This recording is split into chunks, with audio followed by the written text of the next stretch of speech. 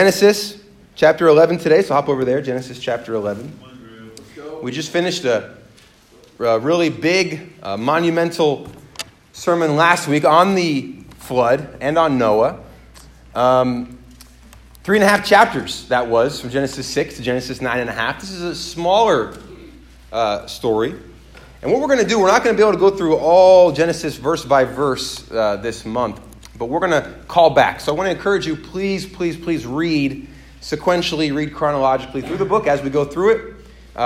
So we're not going to look at Genesis 10 today, but Genesis 10 talks about the table of nations. It's actually interesting. If you read Genesis 10 and 11, you might be confused. But what's happening is actually what's called intentional dyschronalization, which is, it's actually out of order time-wise. But 11 actually is supposed to happen before 10. Hebrew narrative, they do things to draw different attention to things, even though we would probably never do that. Consider it like a flashback, I guess, if you would, in the show. Like a little backstory to kind of clarify what the characters are up to. But in Genesis chapter 11 is a pretty famous passage. It's the Tower of Babel. A lot of us are familiar with the Tower of Babel, and we'll be there this morning in Genesis chapter 11. But just a little of a flashback of our own, just to catch you up to speed. Noah survives the flood with 8 souls in all with his family. He has 3 sons, Shem, Ham, and Japheth.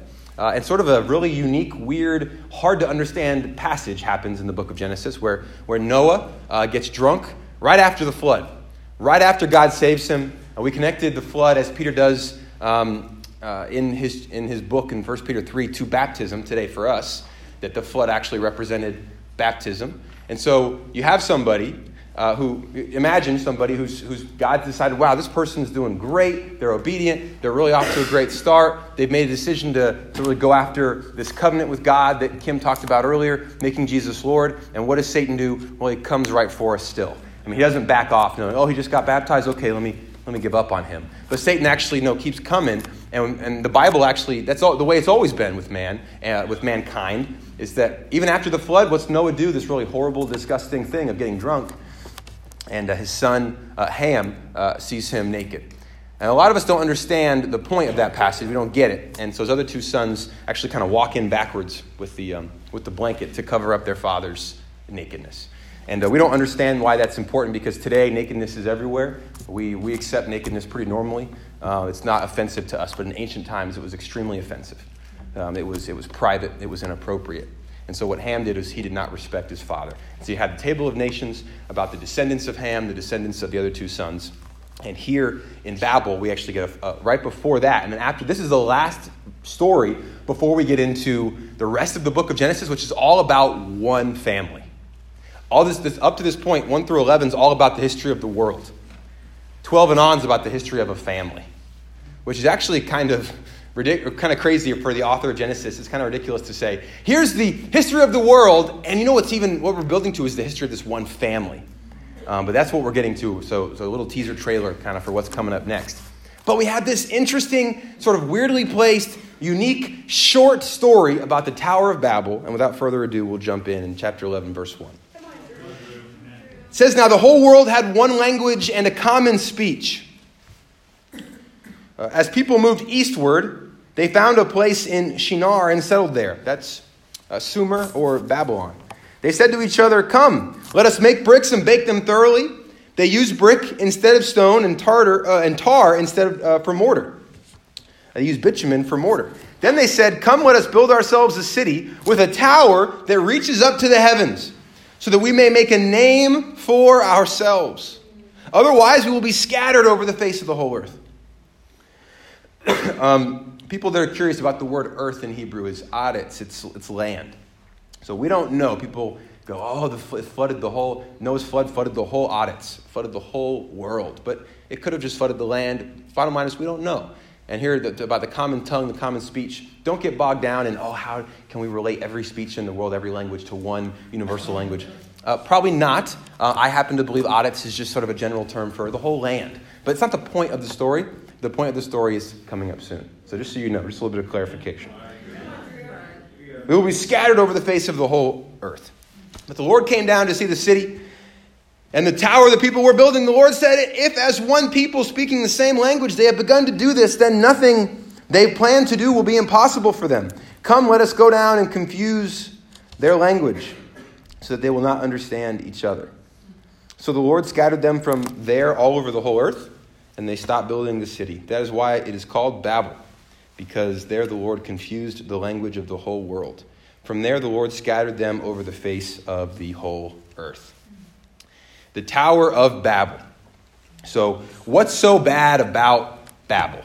What's happening in this story? This is an incredible story. One of the things to study out along with the book of Genesis is how historically accurate a lot of it is, and how archaeologically accurate a lot of this is. This is a fascinating story because we get little snippets, we get little details we don't usually get in Hebrew narrative about, okay, here's this other nation out in Shinar. It's Babylon. If you haven't heard of the Babylonians, they're a big deal. The Babylonians were the heart of the ancient world. They were the center of its power.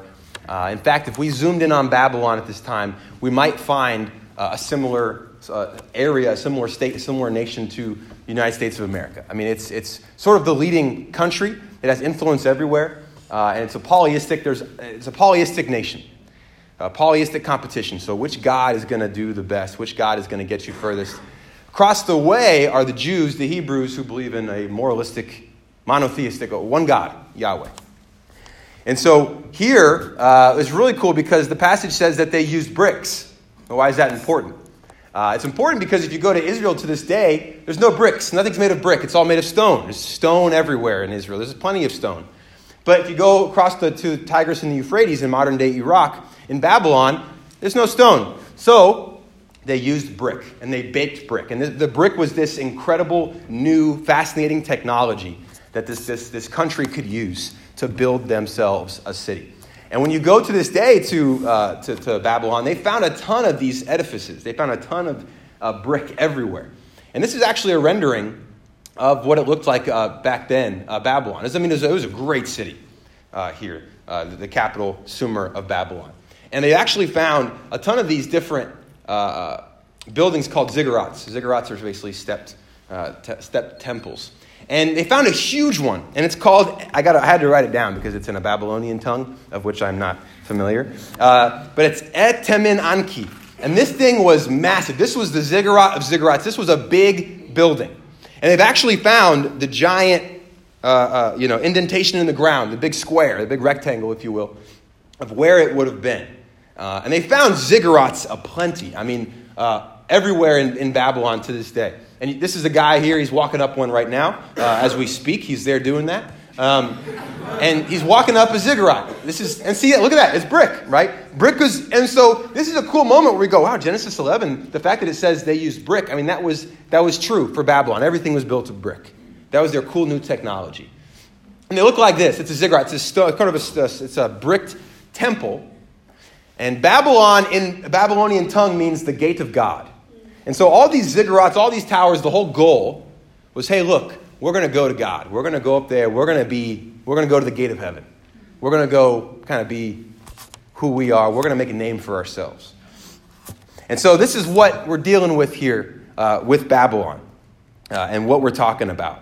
And so, but what's the problem? I don't really get it. What's so wrong about this? When I first read this, I thought, it just seems like God's sort of like, you're going to come up here? No, you're not, and just like kicks their tower over like we're two and goes, ha ha, and we're like, man, we got to start over. But God's like, no, you can't because you can't understand each other. We're like, oh man, now I speak Polynesian. I better move to Indonesia. And so I moved to Indonesia. Is that what happened here in the Tower of Babel? Is God just up there kicking down towers, right? Just kicking like we're trying to build up to him. That's what I felt when I read this. In my own, sort of natural Drew self. As I read, it was interesting to understand the deeper point of what's going on here.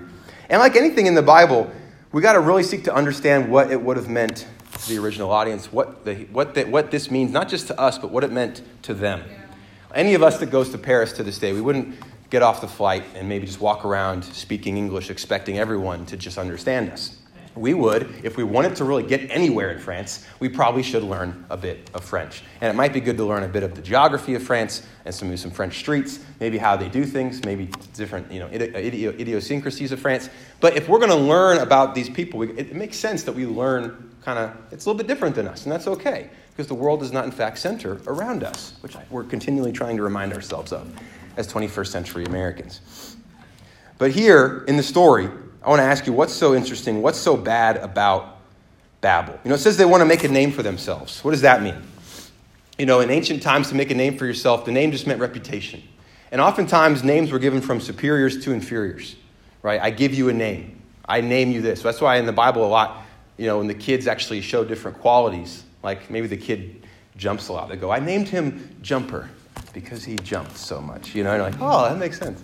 And so, but to give a name usually comes from a superior to an inferior. But the Babylonians said, we're going to make a name for ourselves. And by the way, we're going to do it with this new technology. This is the brick that we've made, that we've found, that we've set up. And we're going to go make this all. We're going to go find security. We're going to build this. It's not just a tower. It says we're going to build ourselves a city, right? We're going to build ourselves a city. Why does anyone build a city? Security, reputation. And so they're going to go after this and do this with all their heart. And it made me think, man, what's so bad about Babel? In 2008, we had a global economic crisis in the world. It was the closest thing we've had to the crash in 1929. And we became very aware, I think, of how similar maybe we are to this now to Babylon, even back then. In 2008, the acting CFO of Freddie Mac, the Federal Home Loan Mortgage Association, hanged himself in his basement. The chief executive of Sheldon Good, a leading real estate auction firm, shot himself in the head behind the wheel of his red Jaguar. A French money manager who invested the wealth of many of Europe's royal and leading families, he had lost $1.4 billion of his clients' money in the Bernie Madoff Ponzi scheme. He slit his wrists and died in his Madison Avenue office. When a Bear Stearns executive learned he would not be hired by J.P. Morgan Chase, he took a drug overdose and leapt from the 29th floor of his office building. What was going on? All these people in 2008 killing themselves when they found out about the crash, the housing market, the housing bubble.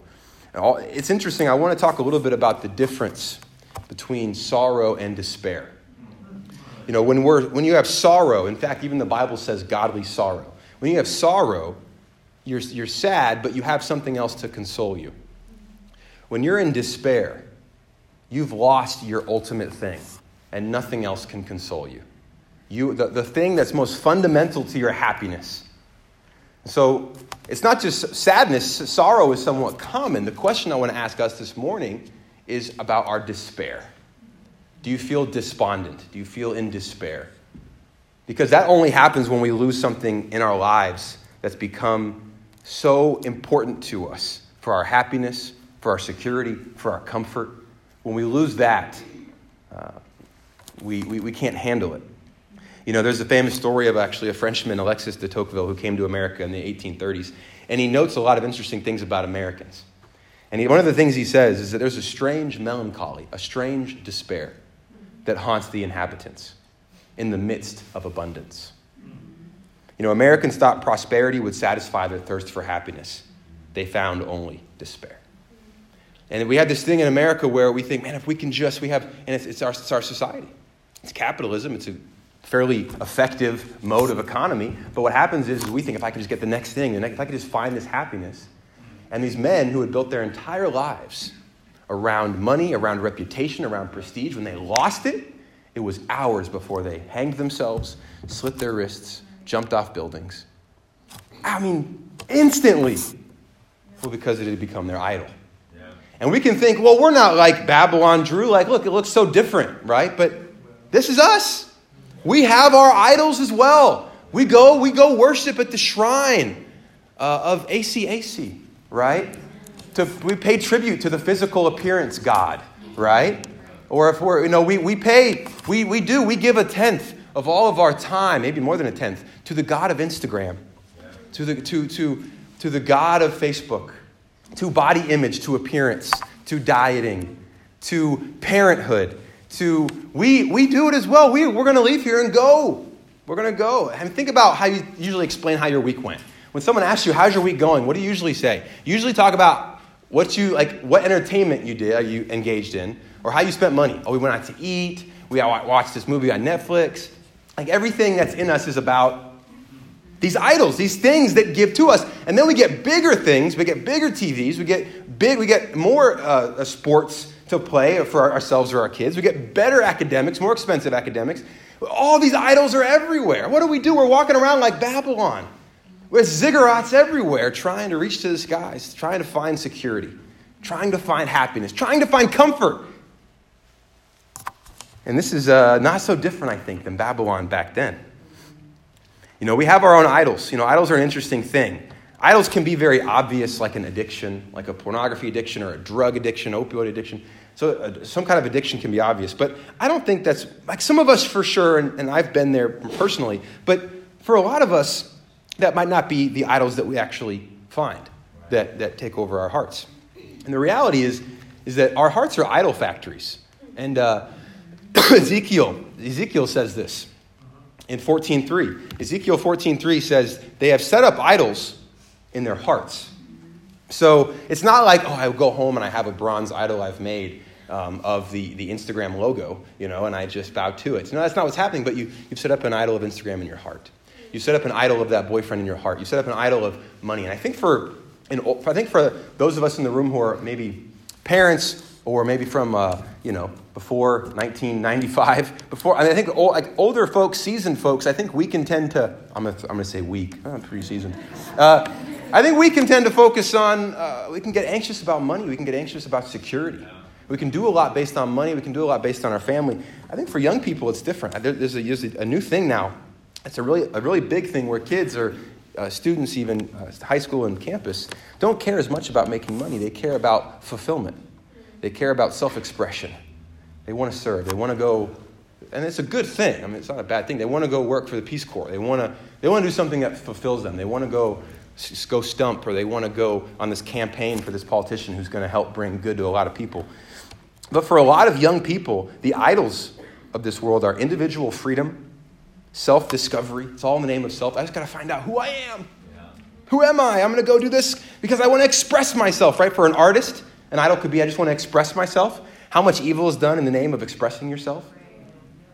For a businessman, it's all about the bottom line. It's about profit. Right. How much evil is done in the name of a good bottom line?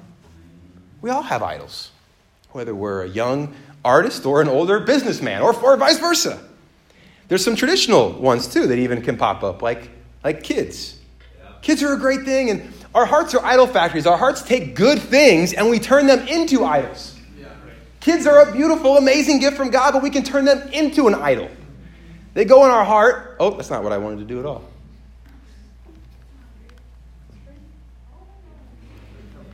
Suspense. Aaron Stevens, everybody. Make Aaron take you out for dinner. We take an idol. We take a good thing actually, and we turn it into an idol. All right, it comes out looking all different. Now I get it. We take something good. We take an office job and we turn it into an idol. And it's the only thing. Even now, you might be thinking, "Yeah, I get it. I know there's idols out there. I know that we struggle with all these things, but I really feel like I got a handle on this kind of stuff. I mean, I feel like I'm here, right? I mean, I'm going after God and I'm doing my best. And often we see the worst kind of idols in other people, and not in ourselves. But we all have hearts that turn things into idols, as Ezekiel says. Now, think about the people at Babel. What was their motivation? Do you remember? I think they say it. They say it there in verse 4. What's their motivation? Come, let's build a city because we're bored. No, come, let's build a city because if we don't, we could be scattered. Well, they're afraid. They're fearful. If they don't build themselves their own security, they could be scattered. They could be leaderless. They could be vulnerable. They could be hurt. So they decide, what we're going to do is we're going to take human ingenuity. We're going to take progress. I remember studying the Bible with this guy at Virginia Tech one time, and he was just like, we don't need God. We're doing so much, in the technological field. We're making so many advancements. We don't need God anymore. And I was just, it was amazing his perspective. And I shared a lot about just how much we don't know. Like, you think we know a lot? Like, are you kidding? We talked about it, but I remember thinking, man, his idol is human progress. His idol is technology. If we're just going to be able to figure it out. And that's what the Babylonians were doing, is they had a city full of idols, but they thought, man, you know what? We're going to be able to do, we're afraid, we're fearful, but we're going to build ourselves a tower. We're going to build ourselves a city that's going to protect us. It's going to bring us comfort. It's going to bring us reputation. It's going to deliver. That's what all idols promise anyway, right? Oh, man, if I could finally move out of my parents' house and express myself, right? If I could finally get that job, been working all this time to be a singer, if I could get that job on Broadway, if I could finally have a kid, we could have a kid. If we do all these things, then I'll be enough. And the idol just continues, and you need more. And it's like any addiction. You need more and more and more for a less and less and less of a result. And then you wind up one day behind the wheel of your red Jaguar. And people go, I thought he was wealthy. I thought he was good. I thought he was happy. I thought she had everything she wanted. I thought she looked so happy on Facebook. She seemed fine. Right? In reality, there comes a time when we are utterly in despair because it did not deliver. It couldn't. It never could. And for them, it was this new technology, the brick. But the Bible talks about idols being something that we trust in or we obey or we love. And if you're curious, it's okay, what are my idols? I don't know, Drew. Help me figure that out. An idol is just something that you put your trust in. If we took it away, if your boyfriend did not call this week, would you be in utter despair? If your job, and I appreciate the Martin sharing about, we got let go out of nowhere. I think it's encouraging that Tom shared that and was such, he seems fine. I thought he'd be like, they fired me, I gotta go. He's out of here. He didn't get any sense of panic or it's all over or we can't make it to Charlottesville to help you because I just got let go. It's just not. Let me go. Don't worry, let's pray. It's just like, wow, he's got this peace. He's got something else. It's not about the job. That's a hard thing. But where do we put our trust? Where do we put our love? And a couple questions to figure out what are these idols for us. Look at your most unyielding emotions. What does that mean? An emotion that's the strongest for you. It will not abate. It will not let go. What makes you the angriest the quickest? What gets you the angriest the quickest? Could be an idol. Well, I just get so mad when I get so mad when my kids, I get so angry and we can't be consoled. We're off the deep end. Here comes hurricane, whatever our name is. Because something happened to go wrong here. The kids are not doing well, so I know they're not going to be doing well. It's endless, but what gets you despondent the quickest? What gets you saddest the quickest? These are our idols, these things that we take in our hearts and we nurture and we protect and we love and we build our life around them. We're all worshiping something. Everyone out there who says they don't believe in God is still evangelizing. They're trying to convert you to the religion of the Democratic ticket, 2020. They're trying to convert you to the religion of the Republican ticket, 2020. They're trying to convert you to the religion of self-expression, the religion of service, the religion of human progress, the religion of education. If we all just could be educated, everything would be fine. Yeah. That's going to save us. Everyone's trying to share their faith about something or someone. Everyone's doing it, right? Everyone's got an idol. These things we protect. But it's really hard to see an idol. Yeah. Let's take you, for instance. That's you. If you're a female. If you're a male, I don't know. It's you with longer hair. Let's zoom into the heart. We can't see at first glance. We got to get in there. We got to get into the heart. We got to close up. We got to open up the chest cavity. No, I'm just kidding. We got to spiritually, right? We have this idol factor to get close. So what do? What's the first response? How do we figure it out? How do we deal with this? Well, a lot of people will say, well, here's what we got to do. That's Babylon. Sorry about that. I was going to say we got this Babylon in our heart, but the first thing we got to do is go to the Bible, right? Go to Scripture. Drew, I have an idol. Okay, go read about it. Go find a Scripture. Now, that's a good thing, but there's a problem with that plan of action. There's a big problem with that plan of action. And the problem is, Psalm 36 says, in their own eyes, they flatter themselves too much to detect or hate their own sin. The problem is that we flatter ourselves too much to detect or hate. You ever tried to help someone see their sin, but they don't even see it themselves and they don't hate it? We all mess up. I've been there. People have told me a lot about my sin over the, I think people that are close to us. But how can we know our idols if there's this huge roadblock of pride in the way? Pride is the number one vice, the number one sin. C.S. Lewis calls it the great vice, the great sin. It is by far the most destructive sin out there and in here and in our world today. Because you can't fight, you can't punch what you can't see. And pride stops us from seeing it. Pride is stopping you right now from seeing it. Pride is stopping me from seeing it.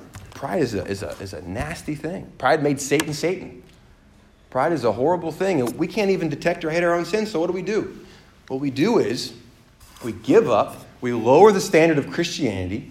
We just become little, really superficial friends, hypocrites. Let's pretend we have it all together, but really deep down, just all have idols, and just meet up here every Sunday for the rest of our lives. That's a bummer. I didn't hear any. Yeah, I didn't hear any cheers on that one. Yeah, that's what I came for. That's not what any of us want or crave or desire, right? So we need as a secret. There's something that'll help. So let's rewind. Let's try it again. We have the idol factory. We have the Bible. This time what we need other people to come help. And we need other people to be able to be there for us. Now, we're not going to need other people so that we can depend fully on them. Now, we will depend on them, but not fully. Notice the people are not going to replace the factory. But the people help get that. They help give you glasses so you can see. Hold on. Come on, sister. Do you even see it? She's pulling down to her nose there. She's like, all right, I can see it. Help her see, but not to replace it with people, but replace it with the Bible. Get the scriptures. Hey, sister, here's the new strategy. No, hey, sister, here's what the Bible says. Hey, brother, have you gone to the Bible? That's all we're trying to do all the time. Pretty much 99% of what we do is, hey, do you want to be in a Bible study? Do you want to get in a discipling group? Do you want to come to a prayer night? Do you want to have time together, dinner together? It's just trying to help each other be aware of potential ways that Satan's going to take us out and to be able to see that the idols are the biggest way. And it's the most effective way because it's sneaky. Someone came in today like, man, I just cheated on my wife. I think we'd all be like, that one's pretty obvious. But someone's saying, I just really love my kids. Who could blame me for loving my kids? That's a hard one, right? Yeah. They go, sure, yeah, don't come to church. Yeah, put your kids first. Oh, yeah, that's a good thing. Oh, yeah, you should put your spouse first. Yeah, don't come to, your job? Oh, you're in the military? Yeah. Oh, yeah, put that first. Yeah, that's important. Duty, freedom, that's really good. Okay, I mean, those are harder ones, right? Because they're good. They're good things. We've turned them into idols. We've turned them into the great thing, the greatest thing. But it doesn't mean we have to turn a blind eye to it. It means we got to be able to look at it with hearts that are soft. We got to have each other to be able to help each other see, brother, this is what I see. It seems like your son's baseball is more important to you than putting God first. Sister, it seems like having the house all straight, all clean, everything perfect all the time is more important to you than having a quiet time. Hey, sister, it seems like your career is dominating every aspect, and that's a great career. You help a lot of people, but hey, brother, it seems like your whole so it's these conversations. But here's the thing: we got to bring each other back to that Bible, back to the Scripture. Okay, and as we close out, what's this really all about? How can we help each other? I love this one, Psalm 62. Truly, my soul finds rest in God. My salvation comes from Him. Truly, He is my rock and my salvation. He is my fortress. I will never be shaken. Let's choose to build with rock and not brick. Let's not look to some worldly self-reliance. Self-reliance will kill us. Even now, you might be thinking, there's all this stuff I got to go do. So if you're feeling that, you have an idol in there and you're being self-reliant. Go get help. Go look at people. Go to the Scriptures. But it doesn't say find the answer. It says find rest. It's not performance. It's not find your performance goal to be. No, find rest. Yeah. That's what they wanted, lest we be scattered. What if we don't build a city? We're not going to be comfortable. We're not going to be free. We're not going to be able to live the life. We're not going to be fulfilled or have self-expression or He is my rock. He is my fortress. I will never be shaken. I couldn't put the whole scripture up there, but I want to encourage you to read it later. Yeah. The psalmist says later in that verse, he says, He is my rock. He is my salvation. Please pour out your heart to him. I loved that. Pour out your heart to him. Go to him. That's how we begin to make him our Lord. Pour out your heart to him. Whether alone, but most of the time that's with other people. It's communal. Let us go together to pour out our heart to God. So I want to encourage you, don't go to brick, go to rock. How about this one? Philippians 2:9, they said they wanted to make a name for themselves. We're going to make a name for ourselves. We don't need a superior. We are the superior. We're going to make a reputation for ourselves. Well, Philippians 2 says, therefore God exalted him to the highest place and gave him the name that is above every name. That at the name of Jesus, every knee should bow. In heaven and on earth and under the earth, and every tongue confess that Jesus Christ is the Lord. How beautiful is that? We have people in Babel who say, we're going to heighten ourselves. We're going to increase ourselves. We're going to be stronger. We're going to win. We're going to be superior. We're going to make a name by being stronger and more prideful and more independent and more self-reliant. God says, don't follow that name. Follow this one. The one that did not heighten himself, but lowered himself. The one that didn't say, I'll make a name for myself, but rather allowed God to give a name to him.